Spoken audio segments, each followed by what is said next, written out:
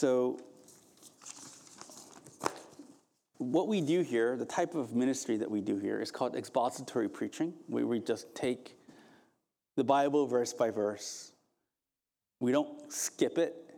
We try to honor the verses. And one of the one of the downside for me personally of doing this is you end up sometimes in a passage that you have no idea what the passage is about, right? So this is like one of those passages. I was like studying it on Monday, or 2 weeks ago I was studying, and I go, I have no idea what this is about, right? I have no idea what this is about. It's about like slavery or something, right? And so I was thinking about it, and finally God has given me insight to what this passage is about. And this passage is really about the importance of labor, right? And we will talk about it. This will be evident as we journey on. So, what is taking place in today's verses is the land of Egypt and the land of Canaan. The land of Canaan is God's promised land to the Israelites, right? The land of Egypt and the land of Canaan, once again, are suffering. They're in the midst of the continual severe famine that bestowed upon these lands. And there is nothing to eat. But God, by his grace, right, created Joseph, led Joseph to Egypt so that Joseph became in a position of power, so that Joseph could provide for the people, so that Joseph had a plan, so that his plan enabled to provide food for the starving Egyptians and Israelites. Okay? Think about it. If God did not send Joseph to Egypt during this time, Pharaoh and his officials would have no idea that a famine was coming. Right? Remember, the only way that Pharaoh knew the famine was coming was through Joseph's interpretation of his dream. They had no idea. Like, we had no idea in 2018. Remember 2018? Remember December 2018? Remember that? Remember December 2019? Remember? We had no idea COVID was coming. We were ill prepared for COVID because we had no idea it was coming. Remember January 2020, right? We heard news of COVID in China. I go, oh yeah, it's never coming to the U.S. There's never coming to the U.S. Boy, were we wrong. People were ill prepared for COVID. But that's the opposite case in Egypt's case. Because God sent Joseph to prepare for the famine. Remember, they had 7 great years. During those 7 profitable years, they stored up as much grain as possible for the 7 years of famine. This tells us one important truth, right? One of God's graces that he bestows upon everyone in the world, which is called common grace, by the way. Common grace is God's love and mercy towards everyone, whether you're saved or not. One of the common grace that God bestows upon human beings is that he allows us to live in a nation under governments. I'll tell you what it is. This world in creation is unforgiving and cruel and violent and hostile. It is. But the way that human beings survive and thrive in this world, in this created world, it's by gathering together, right? Sharing resources, making communities and nations so that we can live together, so that the created order, creation will not destroy us. One of my favorite movies is called The Revenant. Have you seen The Revenant? Oh, Sean, it's dark. You need The Revenant with your new TV, man. Revenant is like Leonardo DiCaprio's movie. Oh, man, that's a great movie. He's like a frontier huntsman or something, right? He's out in the great northwest of America. It's like freezing winter. There's bears and enemies, and like it's incredibly dangerous. And he's out alone, and he needs to get back to civilization. But there's other parts of the movie where they show other men within a campsite, right? where they build a fort and where they have food and they have community. You cut to these two scenes and you realize DiCaprio could easily be killed, but it's less easy to kill men who are together, forging a community. God, by his grace, allow us to live in a nation so that we will survive and thrive in this world. Imagine you being dropped off in the mountains of West Virginia. Have you ever been lost in the mountains of West Virginia? I got lost in the mountains of West Virginia once, going on a retreat. My gosh, that was scary. Alone we die, in community we live. Within the community of nations, God, by his grace, gave us government so that the governments will help keep order in the nation of human beings. So one of the things that you got to be thankful for is that you are living in a country that has a government that keeps order, that allows you to work and survive and thrive in this world. Is the government perfect? According to Fox News, it's not, right? Is our president infallible? According to Fox News, he's not. Regardless of the division and the punditry, let's be honest. God bless America. I should wear my red, white, and blue t-shirt. You know what I'm saying?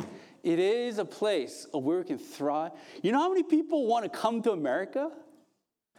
If you're from America, man, you have in the social marriage material, you're a huge level up guy, right?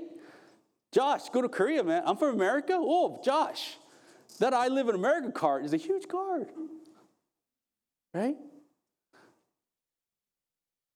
We live in a country where we can thrive, and that is an example of God's grace. Bible is clear. God is the one who creates nations, and he's the one who selects the government of each nation. Bible is clear. God is the one who selects kings and princes and rulers. He gives them authority. And this is so incredibly true, because as a child of a guy who made it to the top of the government, I look at my father's life and I see there is no rhyme or reason of why my father should occupy the position that he occupied. There's no reason. I know my dad is great. I love my dad. Dad, I love you. Proud of you, right? But when you look at it, just seems so random. Obama was president, and he had almost zero political experience. Donald Trump, the apprentice guy,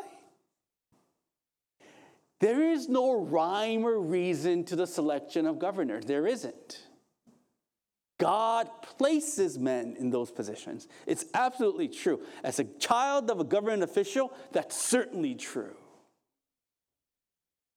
All of it so that God could provide for you and protect you and keep you safe in this world. No? Aren't you proud to be an American now? No? America? But it's true. The fact that you live here is an instrument of God, testament of God's grace upon you. It's true. It's that God's grace that put Joseph in charge of Egypt during the great famine. Right? And these verses talk about Joseph's policy that he implemented while there was a severe famine in the land. Right? So there's severe famine. Before, like I said, there was 7 years of prosperity and 7 years of famine. During the 7 years of prosperity, Joseph gathered as much grain as possible, stored it, and during the years of famine, he started to distribute the grain. But it is very interesting. His policies are very anti-Democratic Party policies. Because what exactly did Joseph do? How did he enforce the distribution? How did he plan out the distribution of grain? First, he let the Egyptians buy the grain for him. Isn't it weird? These farmers, for 7 years, they raised grain during prosperous times, and they gave the grain to the government during the prosperous years. During the famine time, Joseph turns around and starts to sell them the grain that they gave to the government in the first place. Taxes. You know what I mean? Like it's like you getting a tax refund in April and be so happy about it, but it's the money that you already gave the government, but you're so happy about it.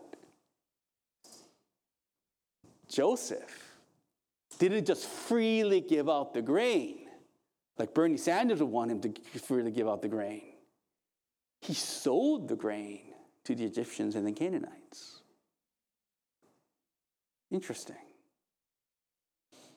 When these people ran out of money, the Egyptians came back to Joseph and says, look, we have no money. You got all our money.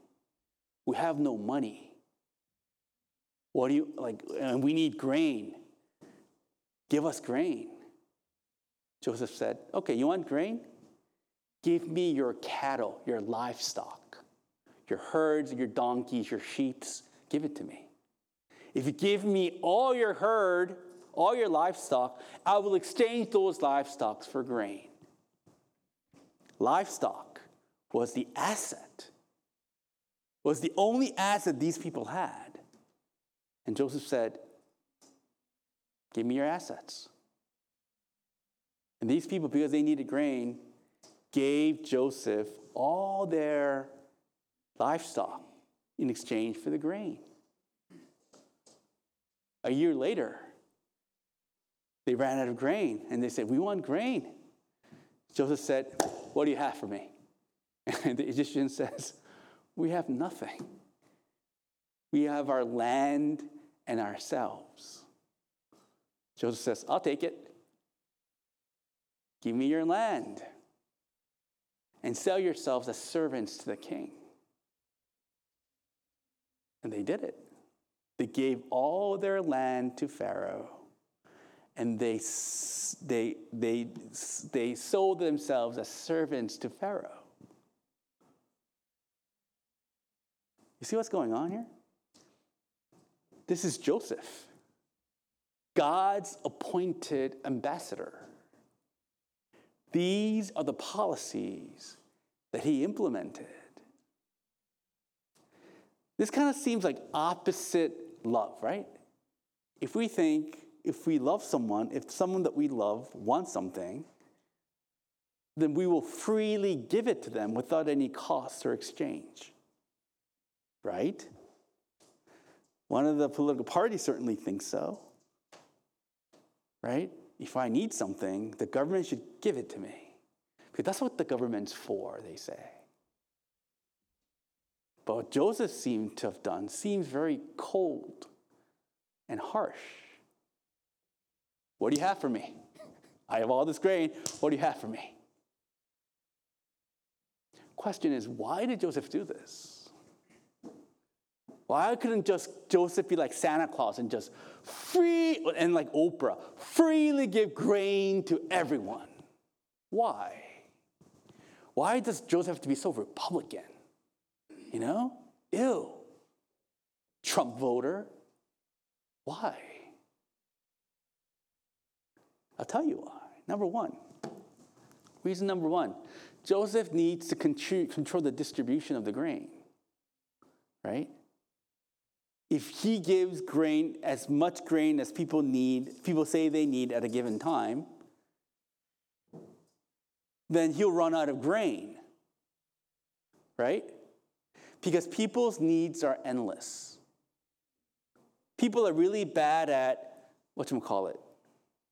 portion control. Go to Cheesecake Factory. I'll go there on Friday. And people have really bad idea of portion control at the Cheesecake Factory. People have a really bad idea of portion control. Remember the great COVID beginning and the toilet paper rush? There's just stacks and stacks of toilet paper. Because they're in it for themselves, people are.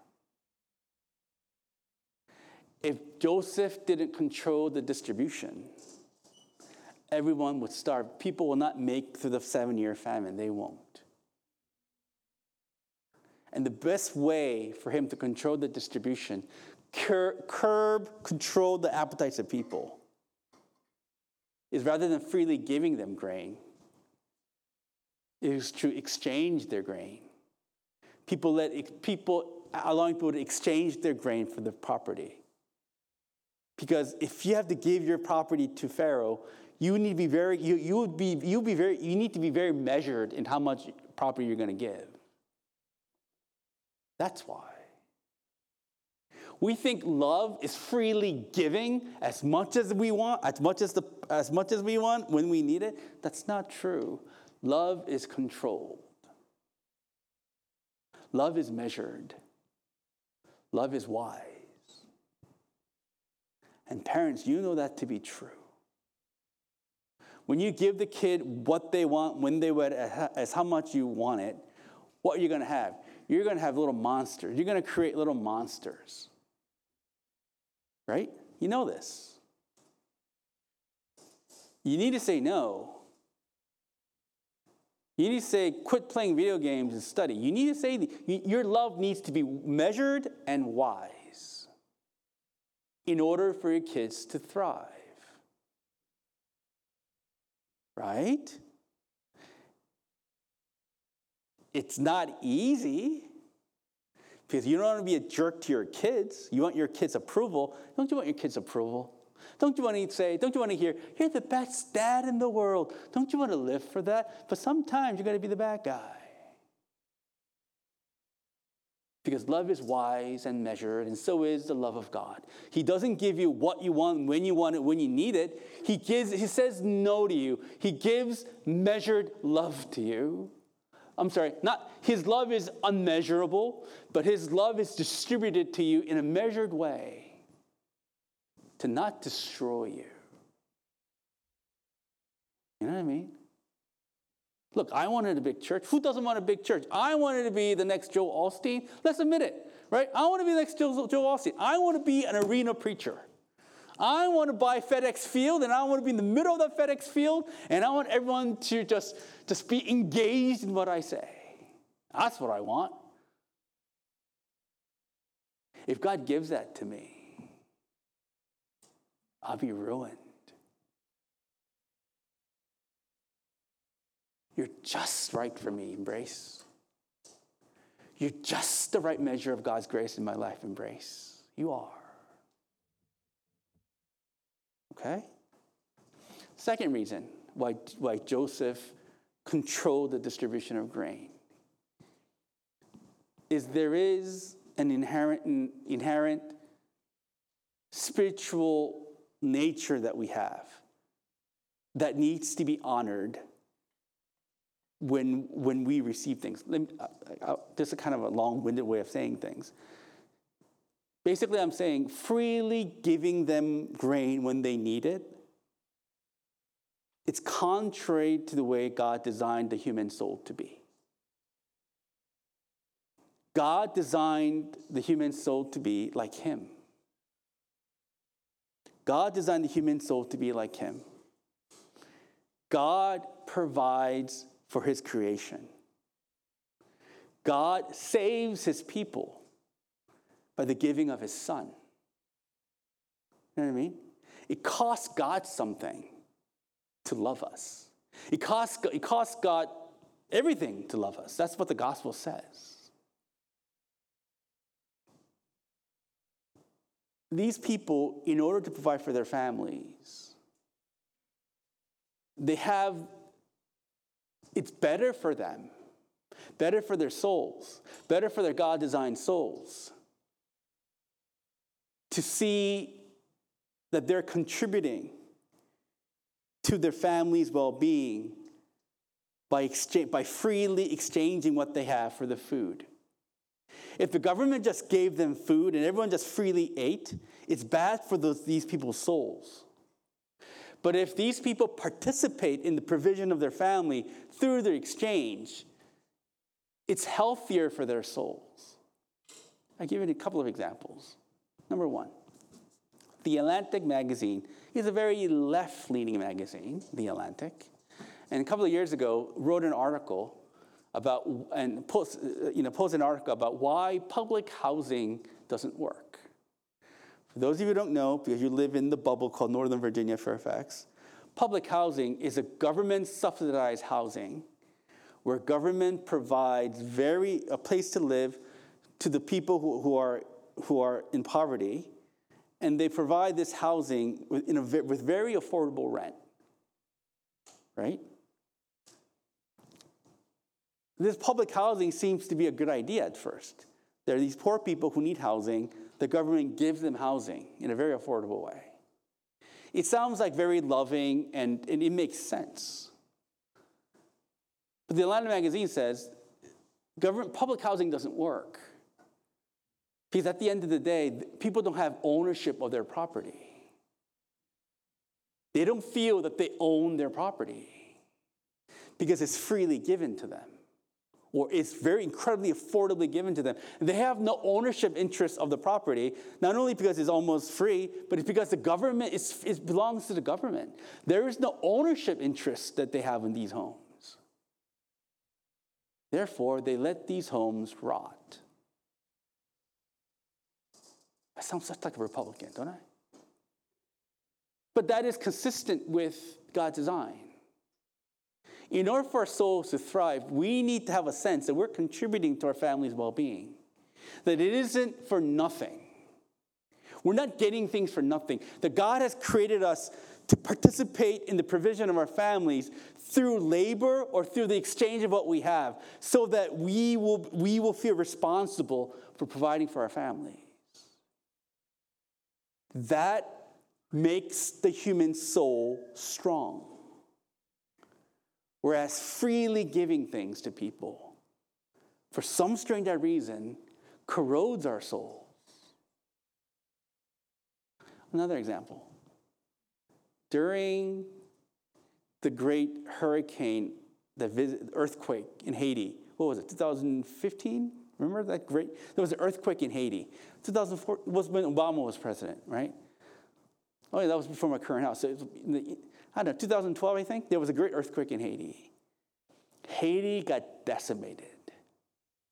And all the relief effort, the Red Cross and all the churches and all the relief effort poured money to Haiti. There was so much money flowing into Haiti. The government didn't know what to do about it, so they didn't do anything about it, by the way. There was so much money. And one missionary visited Haiti, and he was like digging ditches and making buildings for the villagers of Haiti. And he noticed young men of that town came to him and said, "Can we work?" The missionary thought, "You're victims. As victims, I'm going to give you free things. Relax, chill out. Let me do the work and I'll provide for you." But these young men said, "We want to work. We don't want handouts," they say. "We want to work." Because these men know that there's something about their nature that needs to work, that needs to participate in the provision of their families. Because that's how their soul is ordered. There is an undeniable design that God has, the blueprint to our souls. And one of the ways that God designed us is He designed to work just like He's a worker. And He designed for us to participate in the provision of our family, just as He is providing for the creation. If you rob people of that, you will corrode their souls. Do you understand? And this is very biblical. This is very biblical. The work that God has given you to do is not a curse, but But God's calling in your life to imitate him. Through this work that you do, you imitate him. The money that you earn that goes into providing for your parents, for your children, for your mortgage, the process of exchanging your time and your brain power for money, that's a fundamental way that God has designed you to function. Without it, your soul will corrode. I know some of you said, oh, I can't wait to play the lottery. I can't wait to strike it at $1 billion. I am free. But we know how those stories go, because people who get jackpot billionaires often ruin their lives because their souls begin to corrode without work. I'm running from the Republican Congress seat, by the way, so support me. But that's true. It seems harsh according to certain standards of political stance of recent times, because recent times think government should give me things for free. But I'm afraid that policy is contrary to God's design for you. So, the last thing, right? Remember, let's go visit Joseph's policy. The last thing that they needed to give up was their bodies and their lands, right? They ran out of food, and they didn't know what to do. And Joseph said, what do you have for me? We have our bodies and our land. And Joseph said, deal. And those people became servants of Pharaoh. And if you are a modern person, you'll be outraged, because I was outraged. Joseph allowed these people to be sold as slaves? Outrage. Isn't slavery the worst sin in the world? Outrage. How very unwoke of Joseph to allow these people to be sold as servants to Pharaoh. But let's examine what the terms of their servitude was. The term of their servitude was, okay, as servants of Pharaoh, I'm going to give each of you a seed, and y'all are going to plant the seed in your field, in the field that you gave to Pharaoh. And when the crops come up from those fields, guess what? You're going to give Pharaoh 20%, and you keep 80% for yourselves. That's crazy. So Joseph's wisdom is, you guys sold yourself as servants, but the way you will serve Pharaoh is you will plant the seed that Pharaoh gives you, and when the crops come up, give 20% to Pharaoh and keep 80% of yourselves. That's a 20% income tax. I would love to have a 20% income tax, y'all. Won't you? 20% income tax sounds so awesome.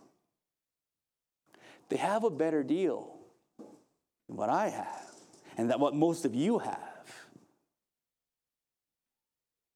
You know what I mean? So the way you serve Pharaoh, Egyptians, is work.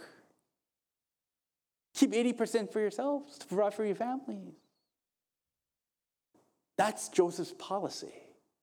And that policy is very consistent with God's design for the human soul. It is clear in the Bible, right? The calling to work is very clear in the Bible.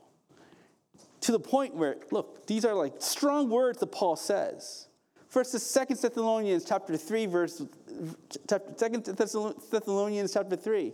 Paul says, whoever does not work does not eat. I can get fired for this, right?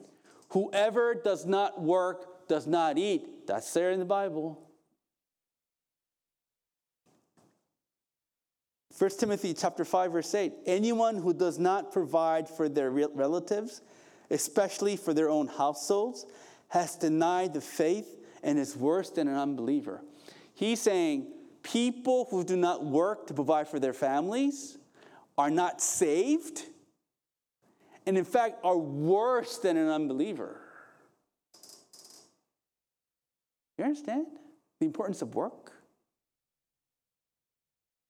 Like I said during the prayer confession, Paul in 1 Thessalonians chapter 4, Paul says to the Christians who quit their jobs so that to wait for Jesus' return, Paul says, don't do that.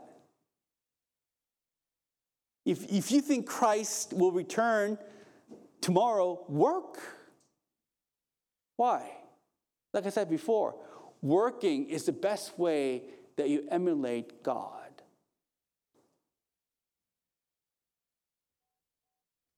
Work. Yes, it's true. Your work is hard because you live in a fallen world and you work amongst fallen people. It's hard.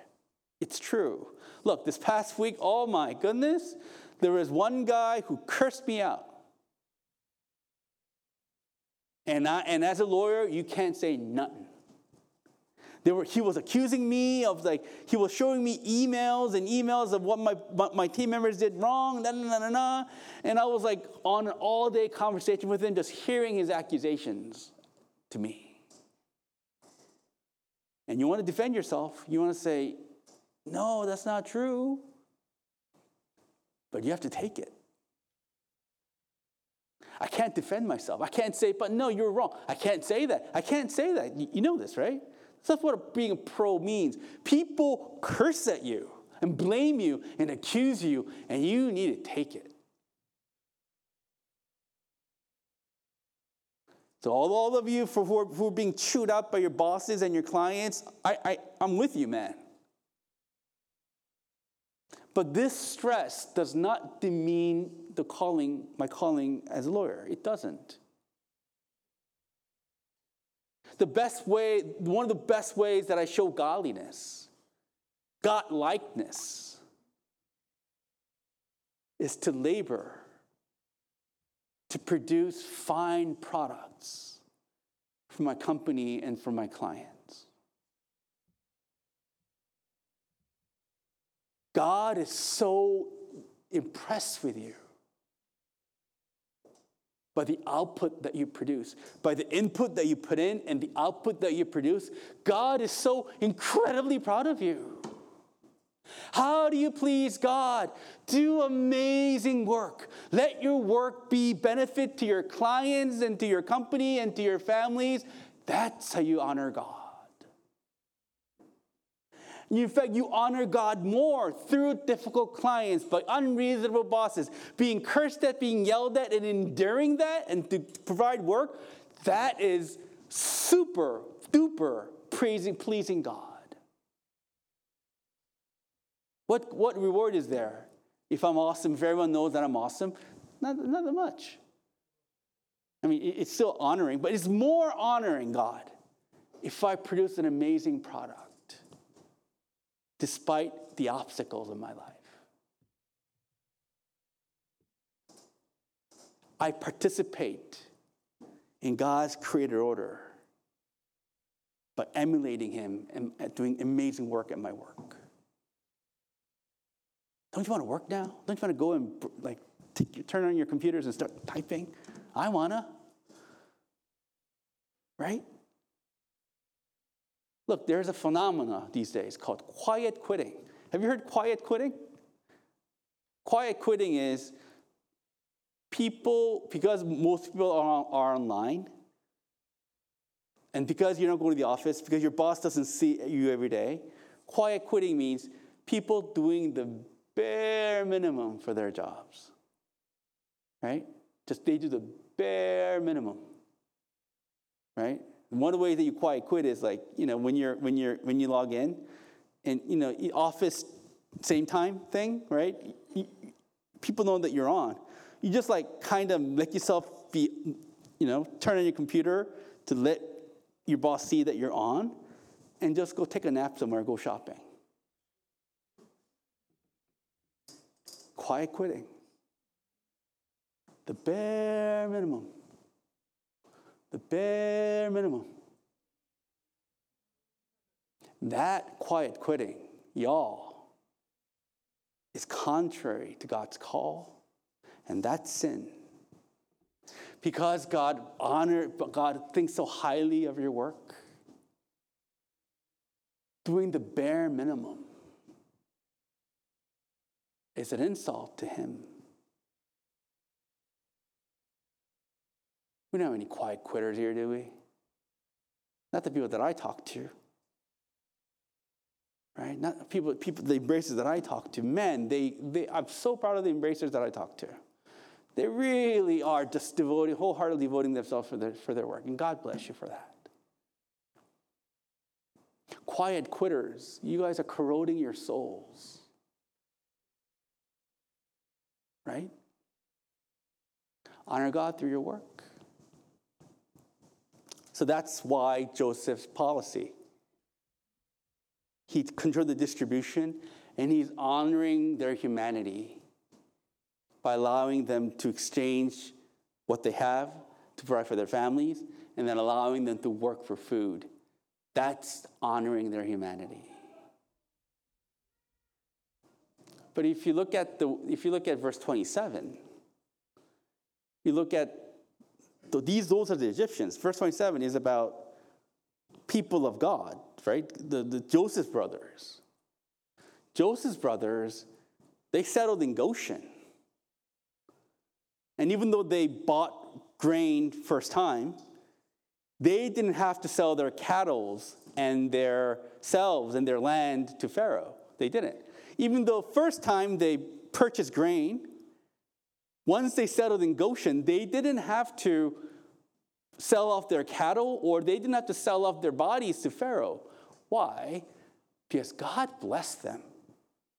Look, verse 27, thus Israel settled in the land of Egypt, in the land of Goshen, and they gained possessions in it, and were fruitful and multiplied greatly.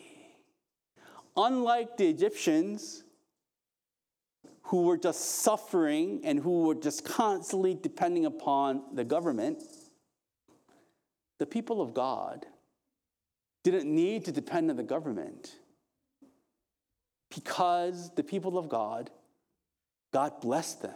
God multiplied their cattle. God multiplied their produce. This is the blessing of God. Like I said last week, the blessings of God in the Old Testament is God's life-giving power bestowed upon you. In the Old Testament, God's life-giving power was seen through the product of the land. Like people in the Old Testament were farmers, right? There were cattle herders and farmers. And the way that you know that God is blessing you is by God blessing the life of your crops and the life of your cattle. That's why Israel, because God was with Abraham, Abraham became really rich, because in God, Abraham's cattle and livestock and produce became living and produced much fruit. Do you understand? That's the idea. When you're near God, the life of God becomes part of you. And the life of God starts regenerating life around you. And because this happened to the Israelites, they didn't need to depend on the government. I sound like a libertarian. The message is this. Clearly, we're not farmers. Leave me in a farm and I will starve. I have no idea what poison ivy looks like. I have no idea what mushrooms that can kill me looks like. I have no idea what to do with a goat. I have no idea, right? I don't know how to kill a chicken. I don't know how to raise a chicken. I will die in a farm. Clearly, we're not farmers. But the principle of the life-giving power of God is relevant to us. When you are connecting with God, He gives a life-giving power in your life. That's true. And the way we know what kind of life that God gives is demonstrated in the call of worship this morning, Psalm 19.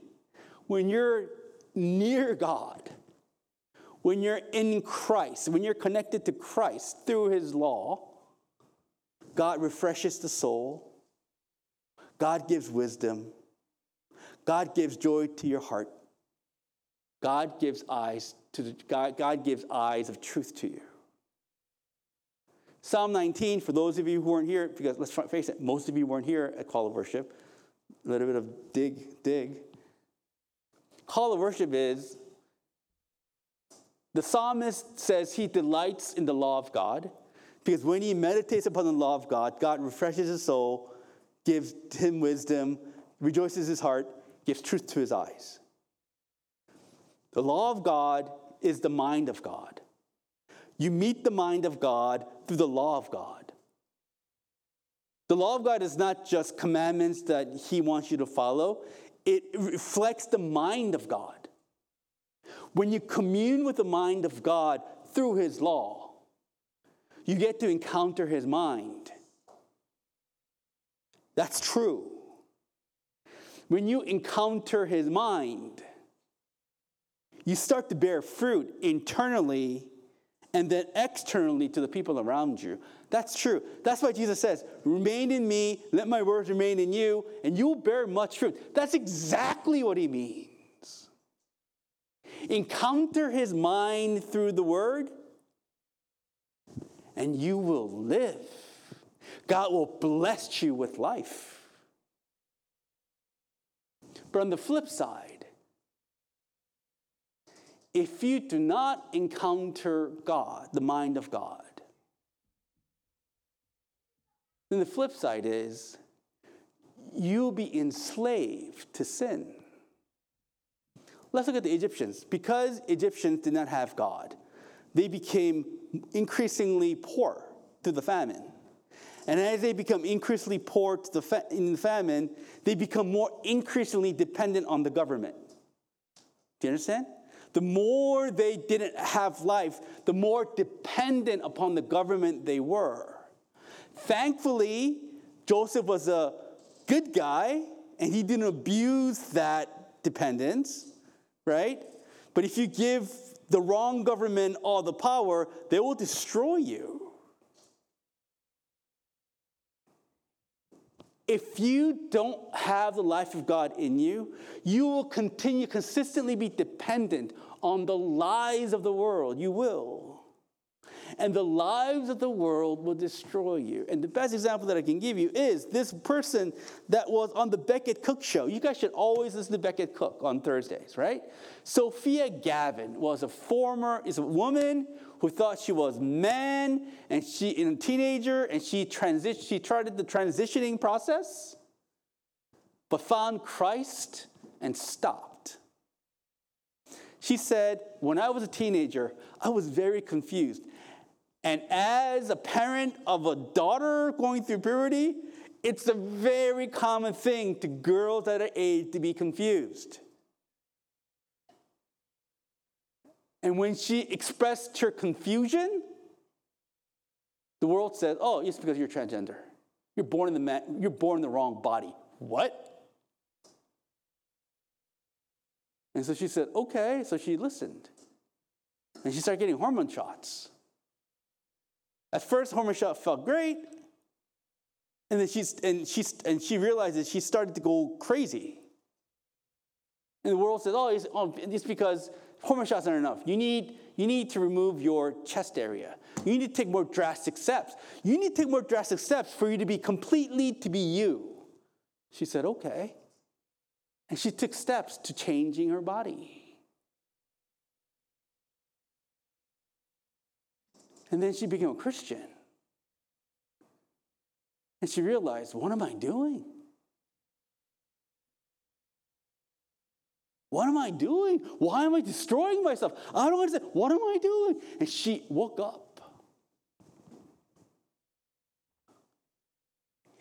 If you don't have the life of God in you, maybe I'll get fired for this. You're going to listen to the lies of the world. And you're going to be dependent upon the lies of the world. And the lives of the world will drive you crazy. It will destroy you. And that's really true. Connect to the mind of God. You will live. I promise you, you will live.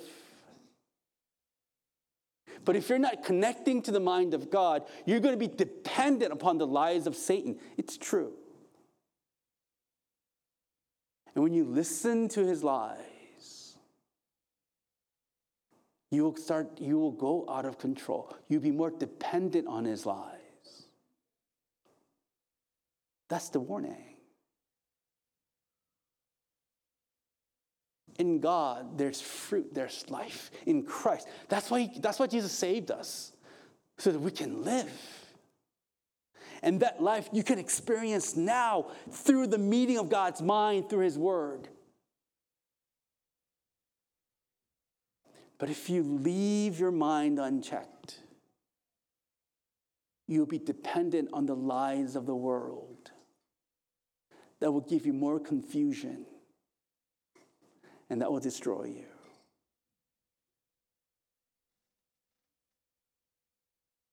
I have one section I want to teach, but I can't do it because time is up. I'm so proud of myself for being disciplined. But that's the message. That's one of the main points of these verses. God created you to work, to provide for your families. Working is an invaluable way that God has created you. But most importantly, God has created you for life. And that's only possible when you're connected through Christ by the meeting of his mind. Let us pray.